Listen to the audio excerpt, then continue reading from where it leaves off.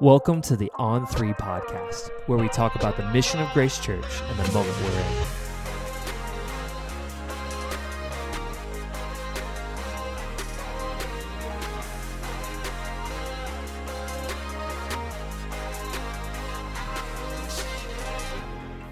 Hey, this season we're discussing how we can stand in the difficult intersections of life with young adults. I'm your host, Michael Marshall, and today I have Kevin Stauffer. Kevin Stauffer, you've been a missionary for 21 years in France. Yeah. You've done that with your family. You've done worship. You've done care. You've planted churches. You've written books. What else is there about Kevin Stauffer that we can say? Oh, my word. What is? He's scatterbrained. He needs his wife to help him get through the day and not get lost. No. I get that. Yeah. We're just over there just trying to serve, and God keeps opening up doors, often to my great surprise, that we step through. And, they always talk about how fast time goes, but I mean, it really does. Like, you look up and it's been 20 years and God's allowed you to do a few things and you feel like, I just got here, Yeah. and I'm just getting comfortable in this new culture. I mean, wow, it's been 20 years but God's been very faithful. So yeah. I'll say that. That's awesome. How many kids do you have? 3 kids, all grown now. So 20, don't screw this up. 28, 23, and 19. That's awesome. Are they, so they're all out of the house. Are they back stateside, or are they still out in France? Yeah, so one stateside, Mark, and he's married to Carly. They're down in the south of Alabama, and then the other two, my 2 daughters, both live in France. So one's married to Max, and they live in Saint-Priest, not very far from us. And then our youngest, Lou, is... Lucy starts college in the fall. She took a year off. She's 19. She starts college in the fall there in Lyon, and she's still at the house while she's going to school. Yeah, that's awesome. Yeah. That's so good. Well, we're so thankful to have you here. We're privileged to be able to talk a little bit today. So today we're kind of talking about how there is a mission field for young adults that we as Grace Church are trying to minister to and open that door and create space to gather. And so we wanted to talk a little bit about today, about your experience in mission work, bridging that gap culturally in different ways, and how we could possibly as a church take those and use them and recognize, oh, right, there's a different culture that we're trying to minister to. David said a lot when we were first introducing this vision campaign, recognizing that almost young adults as a different country, and the importance behind recognizing that and seeing them as a different culture, different country. And it was so impactful to a lot of our church going, yeah, you're right, we should do that. And so I love what David told me that you said about this topic of recognizing, if I butcher this quote, I'm sorry, but it says the cultural gap to minister to young adults is a wider gap today than it was for you going to France for the first time, right? Yeah, I think so. And I think the reason I say that is because if you don't dig down and get really aware, you don't, like, so me, I'm 57, so I've grown kids, obviously I'm not. And when I want to talk to my 19-year-old and her friends, and especially when she was so it gets easier as they get older a little bit, but when she was 18, 17, 16, the first thing I had to do is just realize, wow, it's not a little bit different. It's a lot different. And the difference is even more than, so like my oldest is 10 years older than my youngest. Well, when he was 16, 17, there was a gap, father, son stuff. Yeah, but it wasn't like that gap has widened in my estimation with his Gen Z kids. And what really made me think that way, as I was talking with David about the subject, is I'm about halfway through. I'm doing another master's. I'm finally doing a master's in theology. All my other degrees are in music at this point because I was a music guy. So I've been, it's been great to dig into some of this stuff. And so we've been, in the course of doing my studies, studying a lot about culture. There's a great book called Unplugged by Dan Strange that talks about this stuff about culture in the gospel, and just got me thinking about it. So I started to say, okay, well, I've got this Gen Z kid living in my house. Let's dig into this. Let's study this as a culture, because I had it for a class. And the more I talked with her, because I had this resource living in my house, the more I talked with her, the more I realized it's way, way bigger a gap than I thought. Like the way they think fundamentally, I just kept peeling away layers of that onion and realizing, wow, this gap is so much bigger than I realized. And this is with someone that I lived with. Yeah. The thing that really pushed me towards it, I did a study. So my daughter and a lot of Gen Z kids were really into this musical that came out, Dear Evan Hansen. You may or may not be familiar with that. Yeah. So Dear Evan Hansen, like the big thing about it is it's all about being seen. Yeah. Being seen. Well, I realized that's kind of their mantra. Like being seen is like the biggest Gen Z thing. And so then I asked my daughter, I hope she doesn't listen to this podcast so she won't dig this, but so I asked my daughter, I said, Lucy, what's your biggest fear in life of all things? And she said, she thought about it, and she very seriously looked at me and said, my biggest fear is being left out.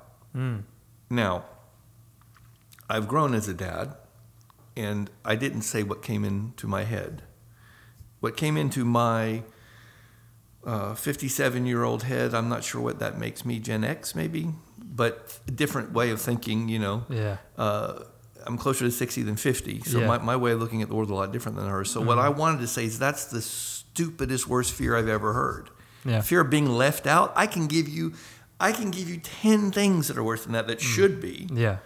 But by God's grace, I didn't say any of those things. I went, wow, Lucy, that's interesting. Your biggest fear is being left out. Yep.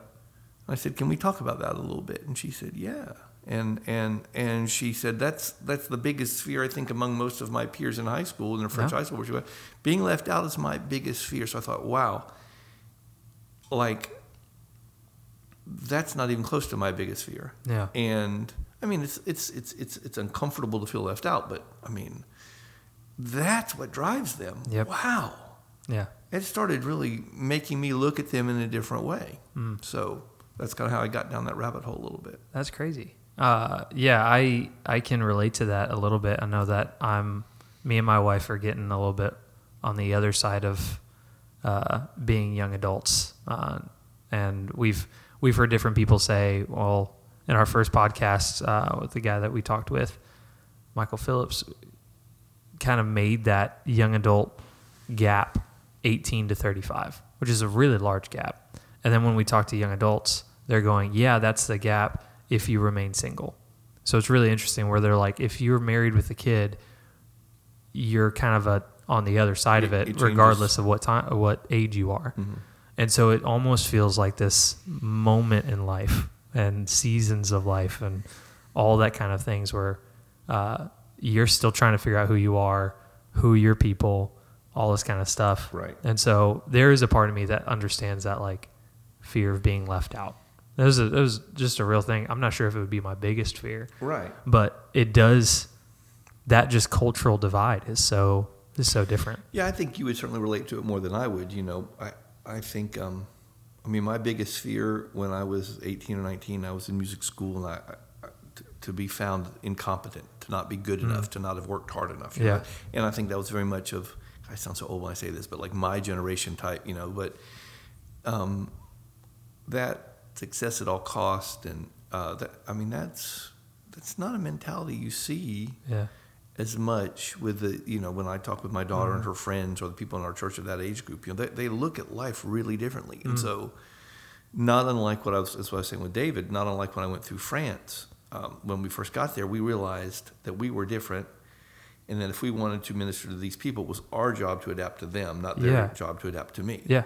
And so when I started talking with my daughter, did the same thing. I realized, okay, this is so different. But even though she's my daughter, even though, I need to approach it like I did when I was trying to learn the French people when I first got there. And so tell me about you. Wow, I didn't realize. So tell me about that, and I did that a lot with the French when I first got there, and it helped a lot. Yeah. What were those types of differences that you saw when you guys first went over to France and you were like, we need to minister to these people? Yeah. So the French, they think really differently about a lot of things, and it's not evident at first until you have a lot of conversations. For instance, it's more one thing that comes to mind initially is it's more or less a socialist country. That sounds like a dirty word of the United States, but it's so they have 3 things on every public building there, on every mayor's office. It's like the French motto, French slogan, whatever, and it's liberté, liberty, égalité, we're all equal, okay, and fraternité, like brotherhood. Now, if you said to most Americans, you say, well, liberty, yes, we're all about liberty. We jive with that, absolutely, very good. Égalité, nobody's better than anybody else. Yep, that's pretty American too. We're all down with that. Yeah. Fraternity, so what they mean by fraternity is, as a human being, and especially as a French citizen, but even as a human being, you owe me and I owe you, and we're responsible for each other. So if your kid is can't pay for school, well then the society should help him pay for school, and then maybe next day my kid or my grandkid might need it. Or if there's a much bigger sense of we are responsible for each other and we have to take care of each other, almost like within the French. And that, like, Americans would say that's a good thing, but to say it's your duty, I'm not sure every American, that doesn't jive with what I came up with in the 80s. As you know, America is the greatest place because it allows you to do for yourself, and you can, and that's the vibe. Yeah. There's a lot of self-sufficiency. That's right. I'm myself, and the French are like, that's not, and there. So that's one way that's really different. Another way that's really different that took me a while to figure out is that they're very negative. They're very complainers. Their way of saying something is good as they say it's not bad. And one of the things that's never failed me in 21 years is when I often do a lot of public speaking there, and so when I stand up in front of a group of French people and we talk about these cultural things, and I'll say, if I were to get you to tell me something about the French, I'm talking to a crowd of French people, and I said, in one word, tell me who you are as a people. Imagine I've just got here, I don't know anything about you. Tell me in one word who you are. What would you say? And it's like they all chorus, almost as if they'd agreed upon it before I got there. Like they all know what to say. They all say, râleur, on est râleur, nous sommes le râleur. Râleur it would translate to railer, like to rail against, to complain, but in a way more heavy thing. To like, we don't stand for injustice. We don't, if the government's wrong, if this is wrong, that's why they strike all the time. Yeah. That's why they, if something is not right, we speak up. That's a very French thing. We don't just, everyone expresses their displeasure whenever that is a French right. Yeah. That's who we are. And they're like proud of that. Yeah. It's like we rally together. No, rally. No? Well, sort of, but rail, like to rail against. Gotcha. Rail. It's R-A-I-L. So like we rail against injustice, or if someone's, the boss is wrong, a lot of times it's stick it to the man kind of thing. Okay. Gotcha. Like the workers, and it goes back to the French Revolution. So like, okay. So they're, like, for me as a missionary, their idea about church government and hierarchical version of authority with the pastor, elder-driven churches are much more the norm there, where there's a pastor, but it's one guy doesn't have all the thing, because that's a very, they're very, that makes French people very uneasy. They want not one guy making all the decisions. Yeah. That's very French. It's a little thing. So like understanding, okay. So this is how that's, understanding there's never been a Protestant presence in France too much since the Reformation. The Huguenots were run out. The 14th ran them out. So that means the single biggest question I answer the most as a missionary there is, what's a Protestant? Wow. Interesting. So I hear what you're saying with this gap, but it almost seems like you learned how to navigate that just by listening. That's the key. It's you just listen to the people. That's it. You listen and you be interested in them. People like to talk about themselves generally if you're generally interested in them. Yeah. I mean, and that includes, going back to our main topic, that includes Gen Z. Like if you, I don't think the way you do, but I'd really, really like to understand how you think, because I find it fascinating. It's not at all the way I think. Yeah. It puts value in their placement in their situation. Right, which is why I said, by God's grace, I didn't do my initial, what perhaps my 30-year-old would have said is, Lucy, that's just a stupid worst fear. Like, you should be worried about like death or disease or being broke out on the street, or like there's so many, cancer. I mean, being left out should not be on your list. Yeah. I did not say that. And you have to say, wow, okay, you really are coming at life from a different place. And that's it. And so, I have to dig into Gen Z to understand them just as hard as I had to dig into the French as an American moving in. Yeah. When I was starting my degree, there was a cultural study in it when talking about how to apply the Bible to different generations, different cultures, all that kind of stuff. There was a moment in the book where it's recognizing the differences in age range, right? There's adolescents, there's young adult, there's seniors, and up until you're a senior and like established adult, the biggest desire there was to be listened to and understood. Where like and I remember this as a kid where I was like, man, when I went to my parents or my grandparents and I was like, hey, this is the style, this is the cool thing, how awesome is this? It would defeat me if they were going, well, that's silly, that's stupid. Like, why are you doing that? But for them to actually put value in what I put value in, it made me feel more open to come to them, right? Absolutely. It's so interesting. So in terms of putting that into practice then, is whether it's me in France or you guys here, in Atlanta, as we try to minister to understand, to create relationships with these young adults, these Gen Z, the first thing is depending on your age. So like we've already mentioned, it would be different, you relating them to me relating to them. I'm literally their dad's age, if not older, so it's a different thing. Okay. But to understand, first and foremost, that it is a different culture. Yep.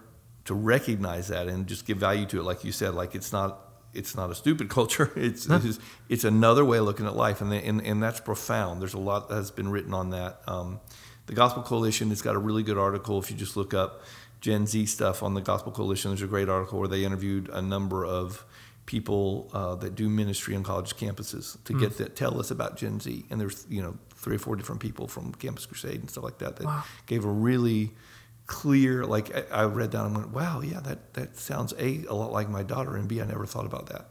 But to understand them and say, okay, I need to put as much energy into understanding them as if I were in a mission field in another land, like I did in France, and listening, like you said, so like once you understand them, then you can adapt your behavior to relate to them. Yeah. But first you'd have to like get a map of even how they think or what to do, what they value. And that only comes from asking questions and listening. Yeah. And so it seems like you kind of came across this social divide at home first, right? You're like, well, you were studying it, and then you saw it in your daughter. And so coming to the States for a little while, do you still see this growing understanding of that divide? Or do you feel like that's actually pretty universal internationally and things like that? I think, for one thing, in a lot of ways, the world continues to become smaller because everybody is, everybody's on TikTok and Instagram, and you follow people from all over the world, right? It's not an Atlanta thing anymore. I grew up in Northwest Florida, and I knew kind of what was going on in the United States. I certainly knew what was going on in my high school.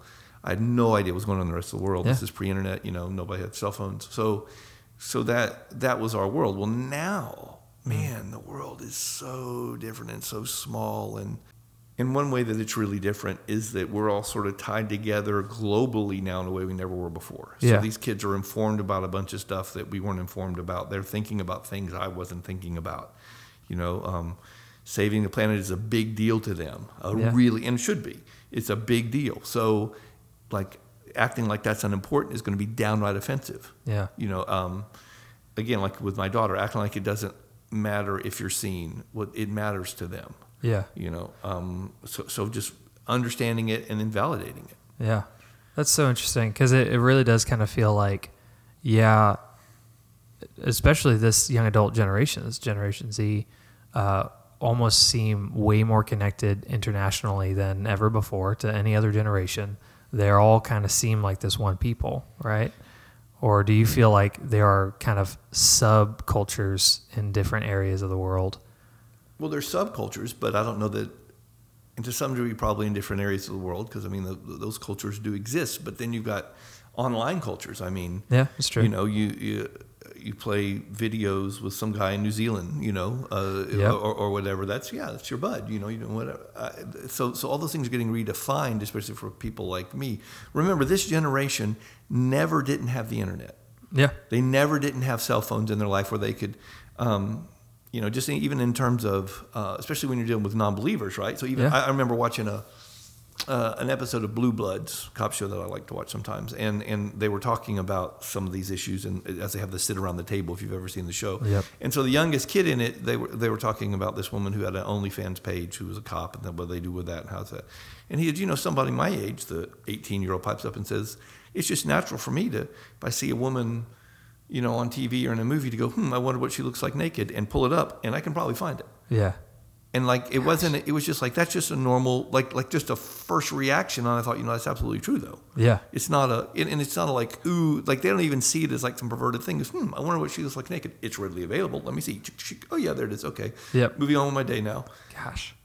Okay. Well, the Bible has some things to say about that. Yeah. 100%. You know, so the other things that, you know, that Gen Z cares a lot about right now is the whole gender thing and same-sex attraction thing, and how you label that and how you talk about that, and how are you accepting, are you affirming, are you, well, you know, that's a super, super important issue to these people. Yeah. Super important. So treating that lightly, treating like it doesn't matter, treating like it's a dumb thing, treating that it's just going to get them to shut you down and say, okay, boomer, and get out of my face. Yeah. You know? Wow. But saying, I get it. Those people are important to me too. Yeah. Because they're important to me, because I love those people, I feel like I have to accept them and love as children of God, but also say, you know, I really believe that God has some things to say about how we're supposed to live, and among those is how we relate to sex and identity, and I really believe that's true. So because I really believe that's true, I'm gonna say what I think is the truth in love, but because I love these people, not because I hate these people, or not because I'm trying to, you know, beat these people over the head or even change these people. That's God's job to change these people. But my job is to love them and say, okay, but loving you, you know, telling you, if I, this is long, but it's probably worth doing. Yeah. You know, Penn and Teller, the musicians, right? Yeah. Yes. Yeah. Okay. So, Penn Jillette, the one who talks, the bigger guy with the long hair, right? He's a devout, outspoken atheist, really intelligent guy, really smart guy. Yeah. And I heard him in an interview say a thing that I tucked away. It really made sense to me, and I really appreciated his candor. He said that from time to time, so they've got this open show in Vegas doing their thing, and he's a raunchy body atheist dude. I mean, unapologetically, you know. And he said there's this guy that comes, and every once in a while we'll leave him, you know, getting Bible, whatever. He comes to the show regularly. He says he prays for me. He's come backstage and talked to me a lot. You know, he says, I think he's a Baptist, but I'm not even sure. I don't know, just some guy. But he's a real believer. And I said, this guy is a good Christian. Like, you see by his actions, like if all Christians were like him, wow, that would be a great thing. He said, no, his point is, the fact that there's a good man that I've run into doesn't make me believe in God at all. There's no God. He says, but he thinks there's no God, but I really understand the word he uses, proselytizing. I really understand, which means, you know, sharing Jesus, sharing the gospel. I understand why he wants to come and tell me about Jesus. I get it. I'm not mad at him for wanting to do that, because he really believes it. He really thinks that I'm going to hell. He really believes like there's a bus coming right at me, and he's doing everything he can to tell me to step out of the way from the bus. Now, I don't believe in the bus, says Penn Jillette. But I appreciate the fact that since he says, if he really does believe that bus is coming right at me, how much would he have to hate me to not tell me? Yeah. And that's a great example, a great story. So I share that a lot. I said, look, so, you know, I may be wrong. Maybe the bus isn't coming. You know, maybe this whole Christianity thing is a big mistake, and all of us that believe it are wrong. That's not what I think. Yeah. But here's the thing you have to give me when I talk to Gen Z folks, especially when I talk to Gen Z folks who are same-sex attracted or having, you know, gender issues and all that. If I really believe this to be true, then that's like me saying, okay, you know what? I don't want to upset you, so just don't worry about the bus that's coming. If I really believe that bus is coming, then because I love you, I'm going to say, hey, man, there's a bus. Yeah. And I can't make you move. But I swear to you, I believe that bus is real. Can we talk about the bus? And if you say, no, I don't want to talk about the bus, okay, I can't tackle you and pull you off. I can't. But I'm probably going to be persistent. I really think we need to talk about this bus because I fear for your life. I really think this bus is going to hurt you and hurt you bad. And what I found is that if you can communicate that, Gen Z people will listen to you with a lot more openness than they would before. Yeah. Because they said, first of all, I really do believe this. And it's okay if you don't. It's okay if you disagree with me. But you have to understand I really think this. And number two, since I really think it, I really think it's going to hurt you. And I'm telling you these things because I care about you, not because I hate you. That bridges that gap a lot. Yeah. In my experience. Honestly, I think you're right on with that. When we're trying to figure out how to engage with this culture of young adults as a mission field, really, I think you've talked about it, right? It starts with listening, starts with engaging with what they care about, right? And not dismissing it, but engaging with it, and then being genuine in how you feel like Jesus actually talks to that, right? Because we do believe that. We believe that the Bible, that God cares about what they care about, and he engages with what they engage with. And so if we truly believe that God cares for them and that he's called us to minister to them, then we should also care and engage with what they're engaging with, and recognize, hey, there's a difference in that. We have our beliefs and our opinions on things politically and things like that, but hey, the things that you care about, when we're really talking about your spirit, when your eternal life, whether you'll be with God or eternally separated from God, let's be real and honest about what's going on, and engage with that. I think regardless, whether you're ministering to young adults or any culture anywhere, I think that's kind of the building blocks of where you go, correct? Oh, yeah. That's awesome. I'm wondering if this just answered my next question, but going into, is there just one way of ministering to a group of individuals, or does it look more like a case by case, individual by individual? How do we just minister to the person? Yeah, I think case by case. There are groups that, if somebody's chosen to be in an affinity group, if somebody's chosen to be in a skydiving group or a D&D group or a whatever group, well then, okay, there's going to be a lot of like-minded people in that group if you're dealing with a group. That's that makes, true. So you can say but at the end of the day, we save people one person at a time. Yeah. Well, let me rephrase that. At the end of the day, Jesus Christ saves people, but we get to participate, or we get to witness. Usually in my thing, even though sometimes I talk to groups, it's groups that lead to individual conversations. It's so it's both. But I think at the end of the day, the real work gets done when you're talking one-on-one, or even in small groups. The bigger the group, the less intimate it is by definition. It's true. So, but yeah, there were certain things in France that I knew were true. Yeah. I knew that if I started talking about Christian stuff, they didn't know what I was talking about. Yeah. You may have heard of the theologian Don Carson, but he's got a great quote. He said when he first got into ministry, he was doing campus ministry when he first started out, and he says, I was dealing with a lot of heathens, but back then they were at least good God-fearing heathens.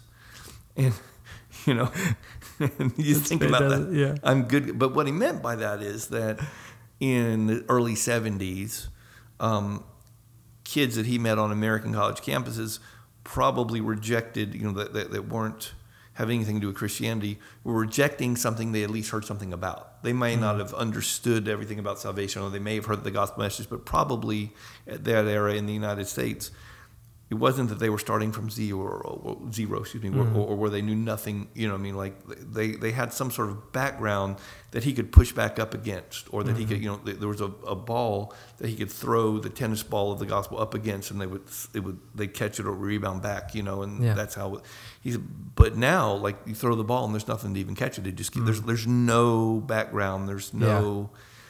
You have to start from absolute scratch, which is what I ran into in France. So like there, it's like, well, Protestant, what does that even mean? Like I've seen the Catholic churches, they're not practicing Catholic either, but most folks.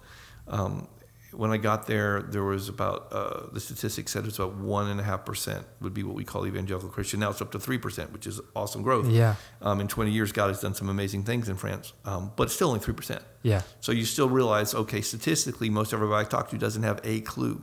Yeah. So how does that relate? When I talk to them, I have to talk a certain way.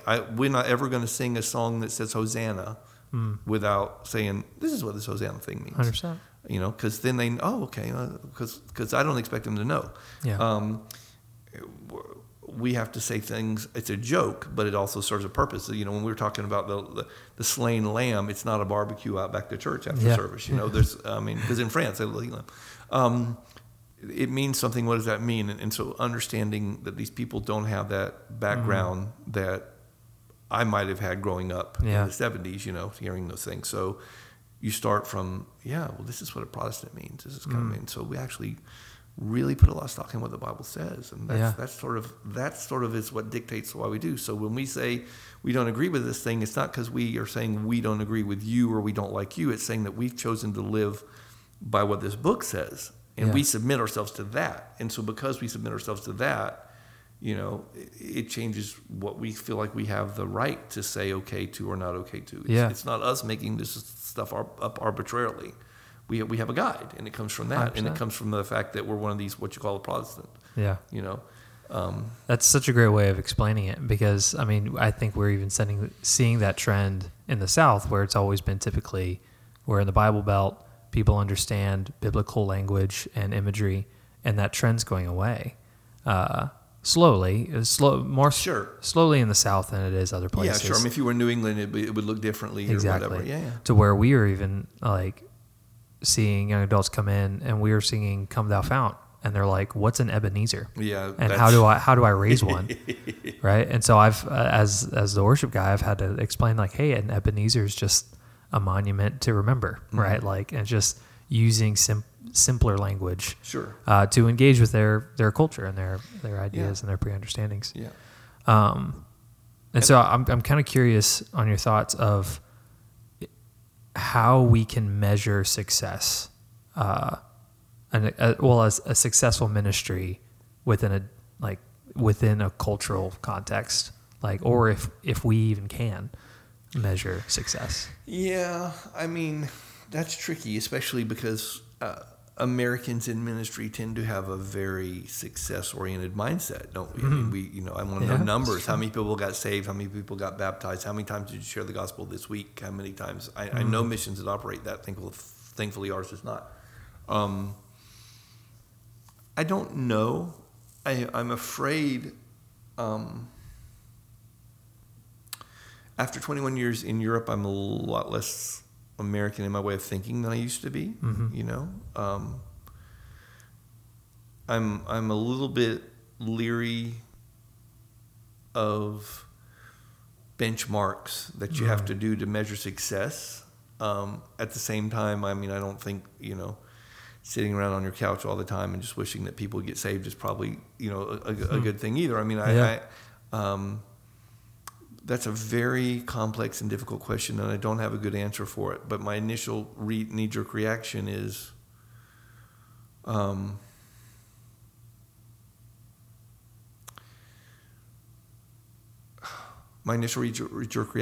have to use some common sense to find a compromise between saying we can't really read the amount of fruit. We're sowing a lot of seeds, and maybe the fruit's just not coming up yet. And at the same time, you like to see some fruit. If you keep beating your head up against a wall, at the very least, we should be asking God, do you still want me beating my head? Sometimes he'll say yes. Yeah. Sometimes he'll say, yep, keep beating your head. Gosh. It's not time yet, or whatever. Yeah. Again, going back to the Don Carson, he wrote a book about his dad's life. So Don Carson's a well-known theologian from Trinity up in Chicago, and a very important person in the Gospel Coalition. Has written a lot of books. Super smart guy. He grew up an MK in Canada, and his dad had this little bitty church that I don't think ever was about 100. I haven't read the biography, but I've heard him talk a lot about it. And his dad never saw any of the big success. He gave his life to being a pastor in this area where there weren't any churches, in Canada, and never saw any success in the sense that we would think of a big church success. And and yet, Don was like he sowed a lot of seeds, and a lot of things happened later, and look at the lives he affected, and but in his life he didn't see this big Rick Warren-esque ministry jump up. So I don't know, and Carson says, there's no way, we don't have even enough knowledge to be able to say, was this a successful ministry? This is a guy who tried to serve God as best he could where he was asked to serve. Yeah. Which is often how I feel, because most all the time I feel utterly inadequate to do the stuff. And yet God is, like you mentioned, real graciously, God's done stuff. I mean, I've been allowed to go teach in Bible schools, in a couple different places in Africa. I've teach at a Bible school in Geneva, Switzerland. Never thought this boy from Atlanta would be doing that. And he's let us write a book on worship in the French culture. The group we are with have now planted 5 churches. We're now 6 churches in Greater Lyon. We were 1 when I got there 20 years ago. God has done some amazing things. Yeah. I still feel pretty inadequate almost every day. Wow. So it's God. It's not, so I don't, going back to the success of a ministry or whatever, I tread really lightly there. That kind of scares me, because I don't know how we can really know. But what we can do is we can be faithful. Yep. We can feel like we've searched God. We've sought after God for what he wants us to do. And we've used the skills he's given us to follow that vision and to minister in the place he's planted us to the best of our ability. Mm-hmm. And at the end of the day, I think all we can look at is, you won't get the real evaluation for ministry until you get up and do you hear, well done, good, faithful servant, or not. Mm. And that's what gets me up most days, is wanting to hear well done. Wow. That is far better of an answer than I was expecting or hoping for. Honestly, when we really think about it, when we are ministering to people, it's not about the success or the numbers and things like that. It's honestly, are we being faithful to what Scripture tells us to do? Or is our role for a time to beat our head against the wall and just sow the seeds and not see any fruit, but recognize there will be, right? And have faith and recognize that ultimately it's God's decision. Ultimately it's his kingdom. It's his rule, his domain. And we just have a privilege of being a part of it for as long as we can be. I think that's incredible. And you may not get to see the seeds come up. Sometimes the Bible says somebody plants, somebody else reaps. I mean, like, it makes me think of David. Lord said, bring all this stuff in, but you don't get to build the temple. Your son's going to build the temple. You just prepare all the stuff for him, for example. But, there's lots of examples or like Job, all this stuff happened to Job, and we get to read the story of Job, where we know that God and Satan were talking, and he allowed him to be tempted, and all this stuff happens, right? But if you think about it, Job never got that explanation. Mm-mm. He never gets told why all this stuff happens to him. Yeah. Just be faithful anyway. Wow. Is there any last encouragement that you would give to anyone listening or our church when wanting and desiring to engage with the young adult culture in ministry? Yeah, especially, I think the people I would want to talk to most are the people my age, like I said, I want to say I'm a Gen Xer, I don't know, but there's a lot of people between 50 and 60. You even see on the internet now, it's become like a thing, like people our age giving, this is what it was like when we were kids. It's very popular. People in my demographic group, I would want to encourage you to listen to the 18, 19, 20, 21-year-olds around you and ask them a lot of questions about how they see the world, because they see the world really differently, and it's intriguing, and it's interesting, and it's revelatory, and And you can have great conversations about the different ways you see the world. But the first thing you've got to do is you've got to ask genuine questions, and you've got to be interested in the answers. Yeah. And in my experience, if you do that, first of all, a lot of youth will be like, what? Because they're not used to people my age being interested in the way they think, to be honest. I don't think they are. That's been my experience. But if you're asking genuine questions and wanting to understand and wanting to give value, okay, well, I can understand growing up in the situation you know, and always having a phone and always having the internet and everyone always knowing what you're doing all the time. And then if there's, then you see tomorrow that all 5 of your friends went on a thing and they posted it on Insta and you're not included, that would make you feel terrible. I can imagine that'd be really hard. Yeah. Or whatever. Like, buying into and validating what they think, which you have to ask questions to get there, like that is the bridge. That is the way in.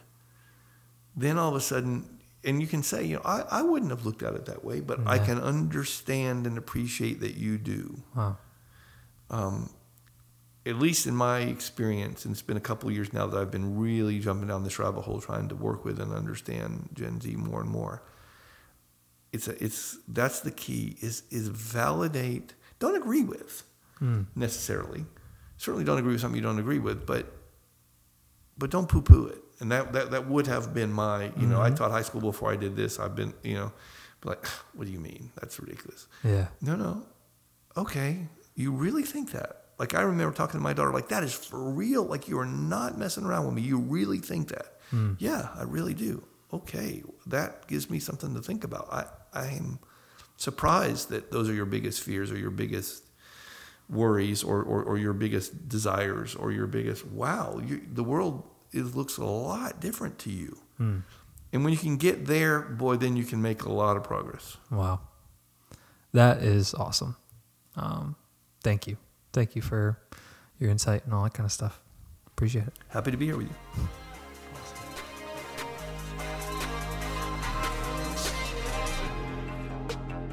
Hey, thank you so much for listening. For more information about how we're doing this as a campus, you can check us out online at towncenter.gracechurches.org/EO3.